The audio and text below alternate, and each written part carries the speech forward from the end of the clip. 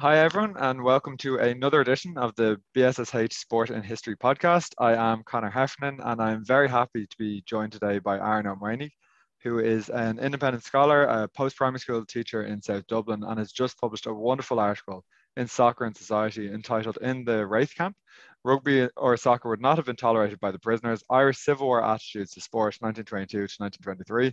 I have already joked about my lax membership to the Irish-speaking community, so if I have mispronounced your surname or the name of the camp, please do correct me. If not, maybe Aaron could just open out with your interest in Civil War sport in Ireland, and then maybe a brief overview of what the article is about. Thanks for having me on, Conor. The article itself is about the conflict, I suppose, of allegiances between those who fought for Irish independence during the period mentioned, and I came across it during my undergraduate studies in 2015, and Conor Curran, whom you know well, who was the editor of that journal, was a supervisor of mine at the time in Coláiste Fádric over in Drumconra. And Conor just kind of posed a question regarding sort of the involvement of Irish nationalists in soccer, because he'd come across some material on Oscar Traynor, who was the OC of the Dublin Brigade IRA for the latter half of the War of Independence and the subsequent Civil War. And he really just, he threw it out to me to look into this. And from there, it just kind of mushroomed, into my first article on this, which was Who Are the Shonians, taken from a quote from Oscar Traynor in an article that he wrote in the late 1920s, which in itself was sort of a rebuttal of this idea that Irish nationalists couldn't possibly have played what's known as a foreign sport, a British sport, or the garrison game, as it was often called within Irish nationalist circles. And after that article was published, I came across some material, or rather gathered some material while I was writing that article, which ended up feeding into the present one, on the raw camp and Civil War attitudes. Just some material that just didn't quite fit into the first one, or rather piqued my interest, and I didn't know enough about, I think, to really tease out. That again, I delved into, and it mushroomed again, and it was a talk originally, which was given in Prony, in the Public Records Office up north, and it was a lot shorter then, and I worked on it then in between, and when the call for papers came out, I happily submitted it, because I feel like it perhaps answered some of the questions I think that I posed, and maybe perhaps some questions that people may have considered themselves, just regarding that conflict between Irish cultural nationalism and national identity. And it was an interesting sort of prism to explore that through the Civil War, because although it was a conflict that immediately came after the War of Independence, which was very much imbued with a strong Irish nationalist sense of cultural identity that was intertwined with their political identities and their nationalist identity and everything else, that the Civil War kind of had some similarities, but then again, it had some differences as well. And that's what I tried to, I think, get across in the article, that, there were these soccer players among the nationalists, and there were rugby players, and there were athletes of various other disciplines. And a lot of that got lost over the years, I think, in the historiography of the revolution. In great part, I suppose, with the focus on the GAA. Among Irish historians, and it interested me, and it was something that I kind of wanted to bring to the fore, that these people existed, and these stories hadn't been revealed in many instances. So it was a very interesting article to research and bring to fruition, and I'm very grateful for Conor posing that question back in 2015, I think it was, but was there any more like trainer? I think, or something to that effect. When it ended up spawning two peer-reviewed articles, which is fantastic. And it's really nice now that Conor is able to corrupt pretty much anyone, whatever wake he leaves. So, said in jest, Conor. Something that I think is one of the key strengths of this is, as I said, breaking it away from that focus on the Gaelic Athletic Association, which traditionally has been the main focus around anything sort of war of independence, to a lesser extent civil war related. And the GA itself does very well on sort of strengthening that, this was the Irish game. This is the game of the true Gaels, not like the Shoneyans or the West Brits or, whatever terms people want to use for the quote unquote, like foreign games like soccer or rugby. And it seems that in Irish sport history, people tend to poke holes in this narrative a lot, but we don't have a definitive like split from this idea of the GA is Irish sport. So when you were researching around this, I'm wondering, was there any historical works that had sort of delved into this at all? Because I couldn't think of any off the top of my head, because it does seem around the Civil War in particular, there's very little focus on this. I'm just wondering, in terms of secondary literature, was there a lot there? In terms of secondary literature, Conor done some great work on the conflict between those who played association football and those who played Gaelic football in his native Donegal and in other areas in Ulster. With some very, very interesting findings there. There was actually quite a bit of crossover between guys and various codes over the years, until I suppose the ban or the more stringent adherence or application of the ban sort of put a stop to that. But yeah, Conor did some great material there. Brian, the ever excellent Brian Hanley had a very interesting article in an edited collection that was published by the Ulster Foundation. The name of the exact publication slips my mind, unfortunately, but I think the general gist of the article was Irish Republican attitudes to soccer. Now Brian's time span was a lot wider than mine. Brian I think went right up to the Jack Charlton years in the early 90s, and it was interesting to see that how her mainstream sort of and I hate using this phrase, but militant Republican or militant nationalist individuals or groupings sort of warmed to this, when he tied it in, I suppose, with the rising tide, I suppose, in Irish soccer fortunes that at the time,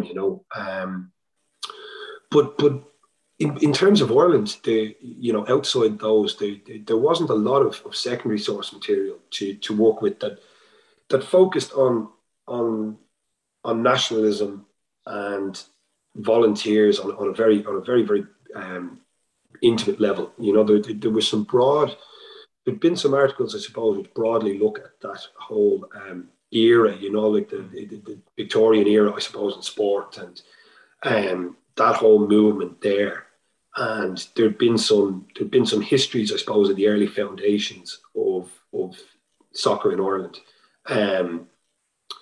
But nobody had really interrogated it, during the War of Independence and looked at, have any of these figures perhaps played this game? And it hasn't come to the, to public mind, I suppose, or into the public record, probably be a better way of putting it.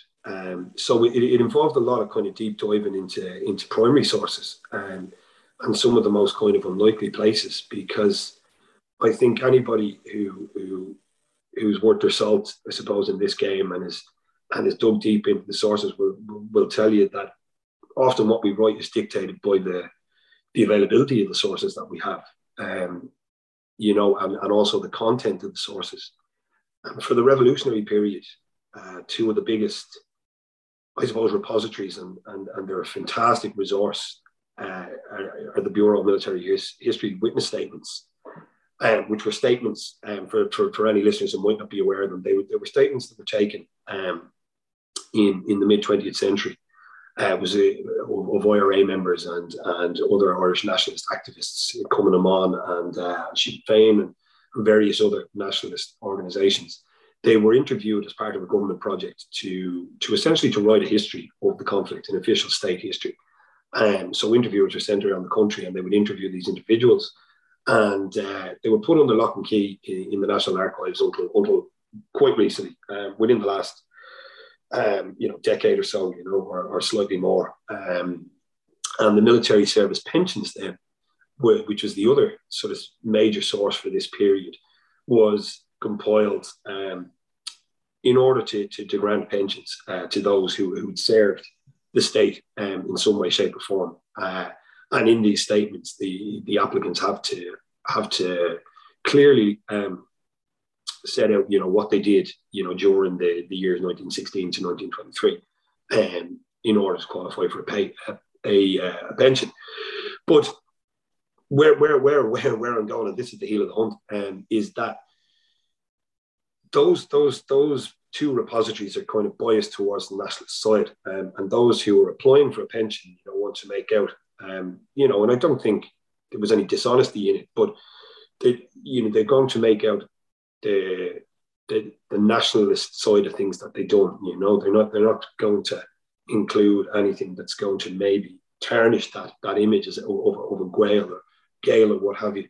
And likewise with the Bureau of Military History statements, they're all about their activity in Irish nationalist movements. But fortunately, you do find some mention in the Bureau of Military History statements. Oscar Traynor mentions the fact that he was a soccer player, and mentions some of the teams that he played.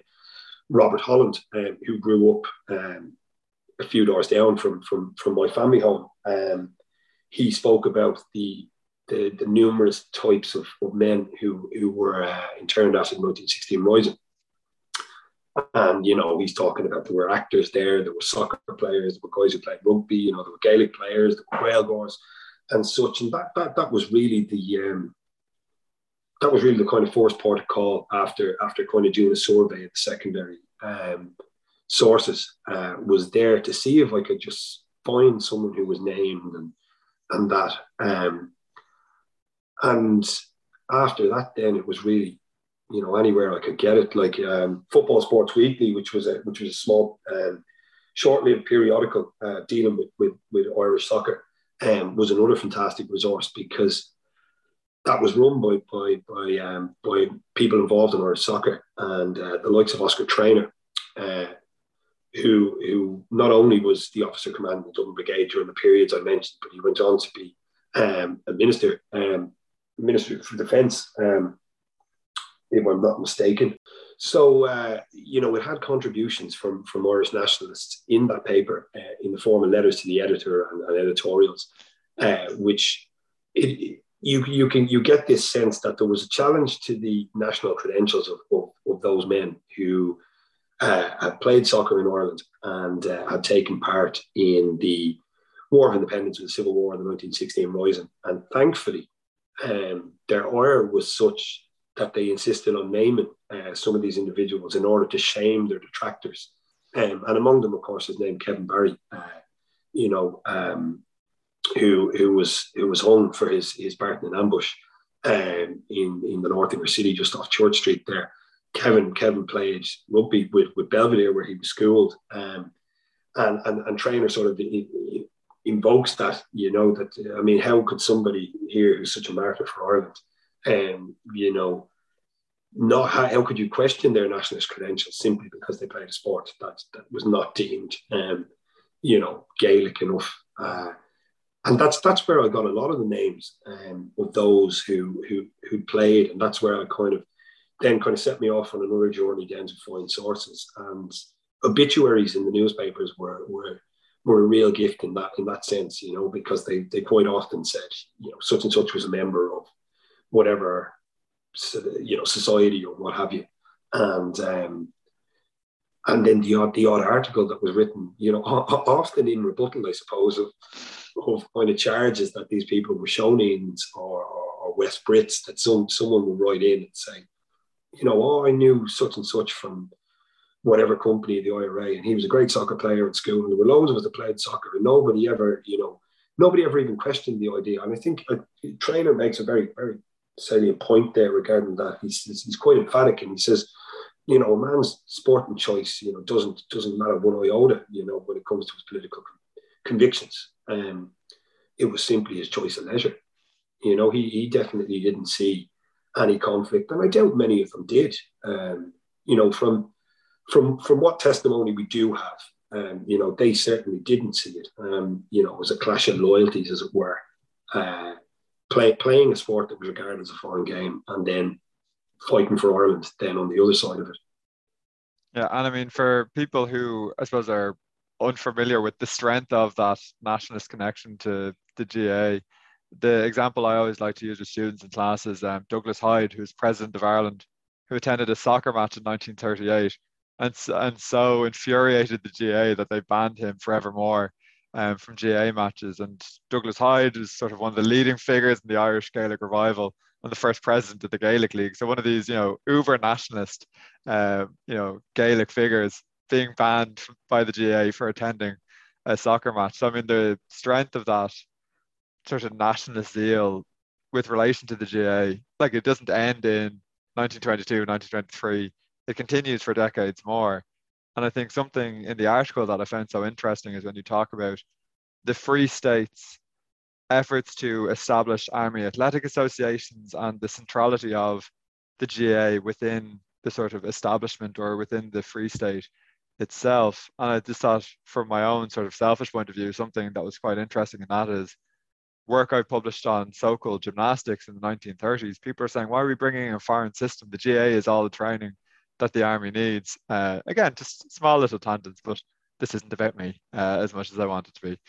So the article itself gives a very good overview and insight into life in the internment camps themselves and the role that sport played within it. So I'm wondering, and I'm thinking in particular of the wonderful anecdote you have about the Free State newspapers publishing these wonderful reports about life in these internment camps. Could you maybe give listeners an insight into the reality of life within these camps and the role sport played, and then maybe the wonderful Disney fictionalized account that the Free State government gave to outsiders? Yeah, you reminded me there that I definitely broke the silence rule in the National Archives when I came across that file and had quite a laugh to myself there. That I came across a file and true as form, I actually wasn't looking for it. I was looking for something else, or I was researching something else at the time, and I came across a file that contained a lot of Free State propaganda, purporting to be letters from Republican and anti-treatyite prisoners to their families, and in these snippets that they had, you would swear that the guys were being set up in Abbottstown, with all the splendor that Abbottstown has, multiple 4G pitches and a National Aquatic Centre and what have you. And it's just, the reality was far from, these supposed letters out from Republican prisoners. They didn't have the materials, they didn't have the space, and they certainly didn't have the freedom to engage in the way that these letters claim that they did. And that's quite clear, not just from the logistics of the whole thing, but from the actual testimony of the Republicans that were in there. So the Republicans that were in the raw camp, were talking about playing soccer and Gaelic football with essentially a ball of rags. That they tied up rags and made some sort of sphere, and that was what they played with. And they spoke about, the dirt pitches that they played on. Was literally gravel. I can't even imagine what they used. Presumably pieces of timber from their huts or the camps that they were interned in for goalposts, unless they resorted to the time-old tradition of jumpers for goalposts. I don't know. Perhaps weather dependent, maybe. But yeah, that's quite the anecdote, and it doesn't bear any resemblance to the reality. Like, it was quite a harsh existence, and sport, as Will Murphy has said in his excellent book on imprisonment, during the Irish Revolution, it had this way of galvanising, the spirit of the men, their identity, and that was very much based around Irish cultural and national identity and Gaelic games in the War of Independence period, because they were being imprisoned by the British, to them they're foreign, it's a foreign administration. We're being tried here as political prisoners, and, it's us and them, and we're othered and they're othered, and we're going to exalt this, ultra Gael, if it could be called that. We speak Irish and we play Irish games. And then when it comes to the Civil War, the British are no longer the jailers. The jailers are Irish, and they're just politically, I suppose, divergent, and they're politically opposed. And that's where, that comment, the quote used in the title of the article comes from, is Todd Andrews reflecting on the games that were played during the Civil War period, and looking back to the Tanmore War of Independence period, and saying you wouldn't have gotten away with that during the previous conflict, because you played Gaelic games during the Tanmore. We didn't want the Brits getting any idea that we had any cultural similarity. We're another species, for want of a better term. But when it comes to the Civil War period, they're less concerned about that, to some degree, not entirely, but to some degree. And I think we've also kind of got to look at the regional spread of sport in Ireland and regional identity. And in these internment camps, people will be brought from all over Ireland.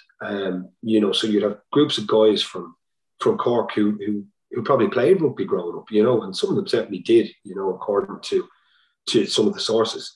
And they're put in an internment camp. And what do you do when you are socialising with a group from home? You kind of resort to those things, So one of the guys actually ended up a Dublin volunteer, and by the names of John Callanan, actually established a rugby team in the Raw camp during or the Curragh camp during the Civil War, and that was something certainly couldn't have been done during the Tam War. And also the proliferation, I suppose, of soccer. It's only natural. Even if you look at, I know the Dublin of now is quite different to the Dublin of yore, but space is at a premium, and always kind of has been in Dublin for the last 2 or 3 centuries, and it's a lot easier to play a game of soccer if you grow up in a small confined space. You need less people, you need less space, and you need less.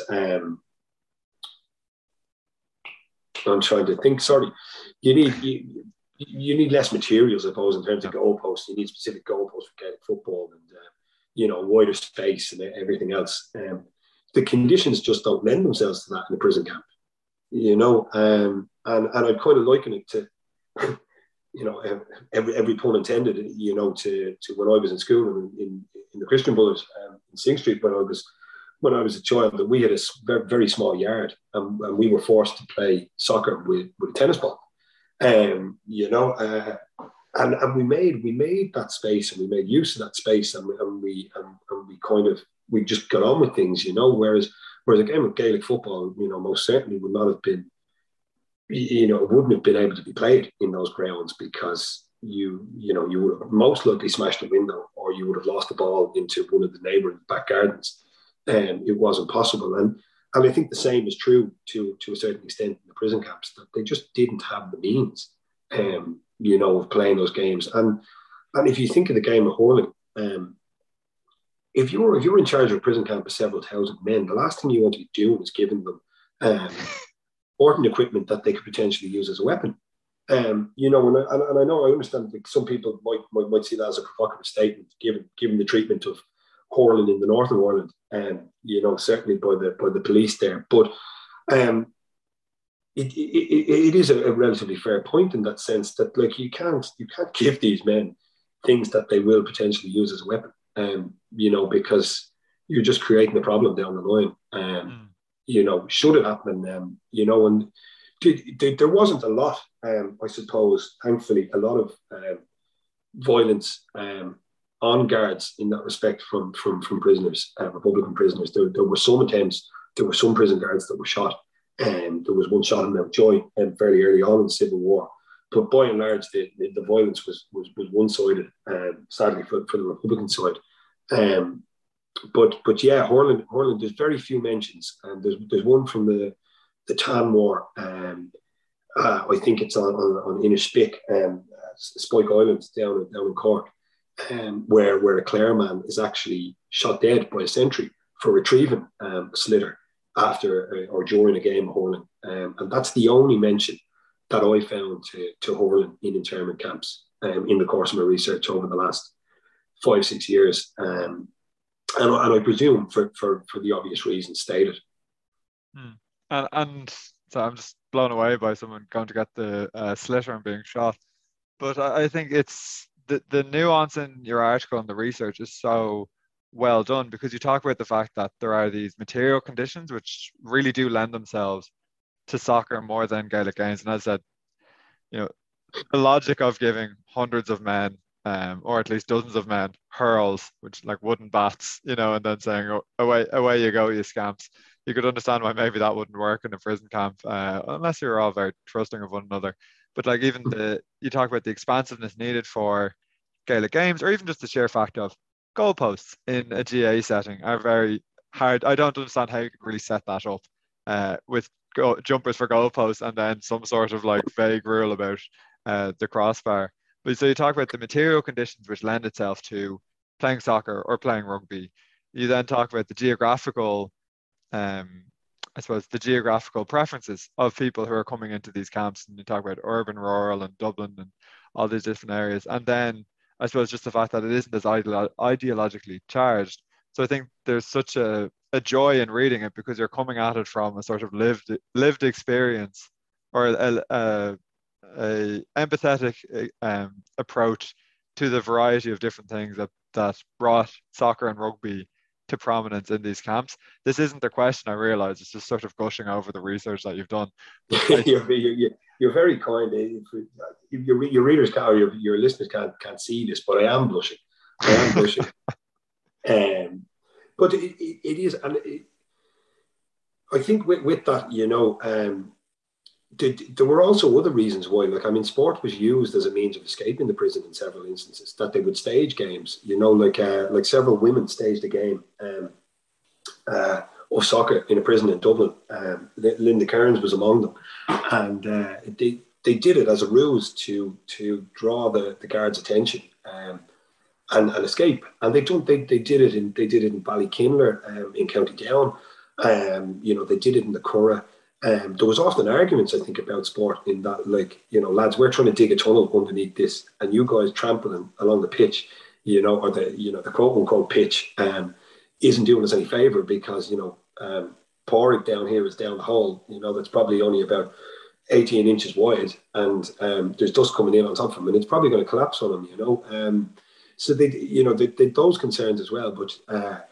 Yeah, even the magazine fort raid or attack in 1916 was sparked with a football game that they pretended to be playing football outside the fort, and they kicked the ball over the gate, and they asked the gatekeeper to retrieve the ball, and with that then they gained their entry. So there were those concerns, and as you outlined, that regional preference for sport and regional popularity of sport among internees.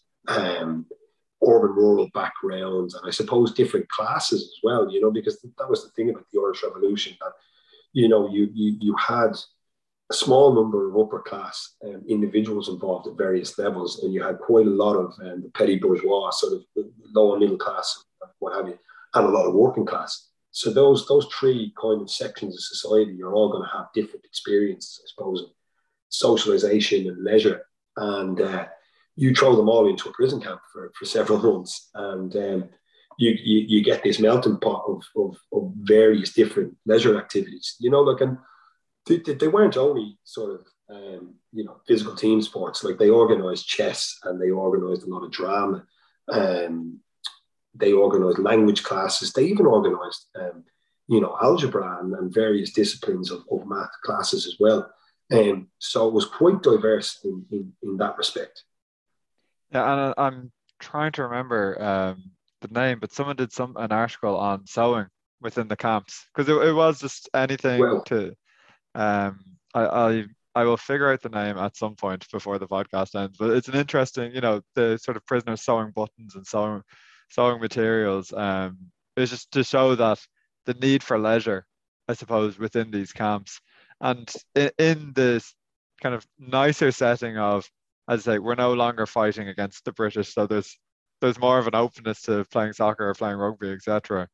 And one name that really struck out to me when you think about the longer term impact of, um, the longer term impact of playing soccer or playing rugby in these camps are, I'm just trying to get their names. Jimmy Dunne is one, and then Joseph yes. Steins is the other, who had GA backgrounds, but then really did transition to football as a result of their time in the internment camp. So maybe, I don't want to spoil it. Can you talk about Steins and Dunne and sort of where they ended up? Yeah, look, I mean, most listeners with the finger on the pulse regarding soccer of late will be familiar with Jimmy Dunne, whose record was only broken by Jamie Vardy decades later. And Jimmy Dunne came from quite humble origin down in Ringsend, where his father was on the board of the local GAA club, and Jimmy would have grown up within the family playing Gaelic games, and is interned during the Civil War. He's arrested actually on the night of the Bridges, which was an operation during the Civil War where the IRA in Dublin attempted to isolate the county from its hinterland by blowing up bridges. And it was a disastrous mishap for them because the information regarding the operation was leaked and they were all lifted pretty much with very little damage done. And Jimmy was among those. And I think that the remarkable thing for me, given the career, because Jimmy went on to have quite a lengthy and notable career with Sheffield United in England and among other teams. But in the O'Malley interviews, when I think it's Christy Smith who recounts, his tale of Jimmy being in there, and it's quite a typically Irish thing that he doesn't mention the big English clubs that he's played for, because now these interviews with O'Malley were taken in the 50s. So they would have had full knowledge of Jimmy's career. They mentioned the local teams. Like he played for Rovers, he had a stint at Tritonville or whatever. It's almost like that thing with Richie Sadlier where they said, he scored X amount of goals in an under 16s game, in the Milk Cup or something like that, like he's mentioning about Jimmy. And I don't think it's out of disrespect. I think it's more, that was the Jimmy to them, that they knew him from this Irish thing, and it's almost an afterthought. Oh yeah, I think he played for Arsenal. He throws in, and Jim Steins as well. Grew up playing Gaelic football in Kildare, and went on then to have a decent career in the League of Ireland. And if I'm not mistaken, one of his sons went on to have a career in the AFL over in Australia. So it just kind of shows, where these paths can lead off, because I think there's certainly a presumption among certain sectors of society and perhaps certain generations that there's a choice between Gaelic games and soccer, and that's you make your peace with that, and you choose one or the other. And it fairly rarely is Gaelic players giving up Gaelic for soccer. It's often the other way around, that guys give up soccer to commit to Gaelic games, and in my experience anyway. And it's interesting to see these guys who their origin stories are very much rooted in that Gaelic cultural activity to end up playing association football at quite a high standard with respect to both men. And by all accounts, Oscar Traynor himself was a fantastic player. He was a goalkeeper for Belfast Celtic, Frankfurt, I think Tritonville, among other teams that he played for, and was quite highly regarded.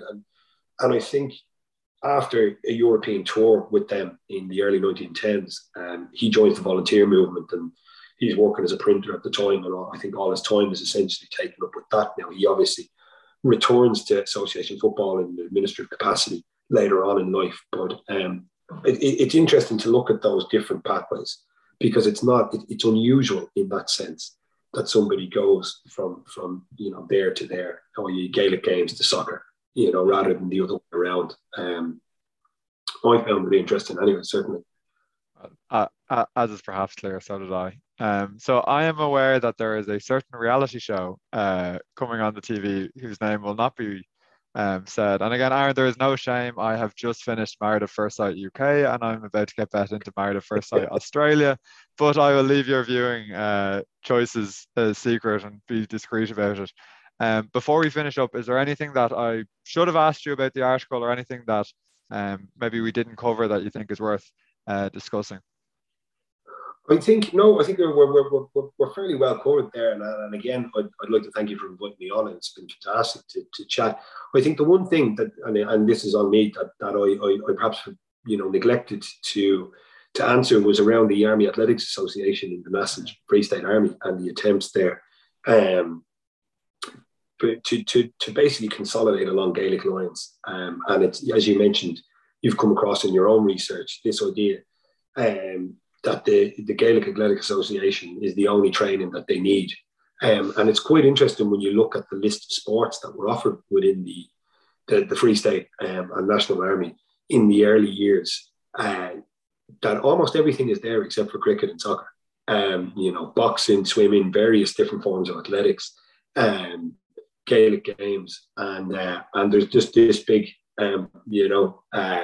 blank space where this game that many, and I make that point in the article, that in the Free State Army there were several very talented soccer players, rugby players, and athletes whose needs weren't being met by their employer, by the national military, because of a preference for Gaelic games, and an othering of soccer as a sport that's a Shonian sport, a Westbrit sport, and it's foreign. And as I hope I got across in the article, there was quite vociferous opposition to this exclusion from delegates from Cork, of all places. But maybe that's just Cork people being contrary. I don't know. But there's elements there that are trying to fight back against this exclusion and saying, we've got guys here who play rugby, who play soccer, who play golf or whatever, and there's absolutely no need, no need to exclude these games. They're not going to affect they're not going to make them soft on the national question, I suppose, is the way of putting it. And yet it would be kind of decades until this came to pass, and the National Army began to. I think, and this is anecdotal now. I'm just searching my memory there. I think someone told me that in the early years, there was almost a secret soccer team within the National Army, of guys who played the game, or there was a blind eye turned to a kind of unofficial army team, and that's thankfully no longer the case. My own father was a former member of the Defence Forces and played soccer for them, during his service with that organisation. And that would have been in the 70s and 80s, and that's gone, or it was gone by then. But there definitely is a hint of that kind of intolerance, I suppose, and lack of pluralism in the National Army with regard to sport. That hopefully I think I've covered, and if it is ever the case, that someone has questions about anything in the articles, feel free to get in touch with me. My email address is on both articles, and if you haven't, it's aaron.o'moiney2@mail.dcu.ie. And even if you attempt to Google my name, I think I'm one of very few Aaron O'Moineys in the country, so you'll find me somewhere or another. But again, thanks a million, Conor.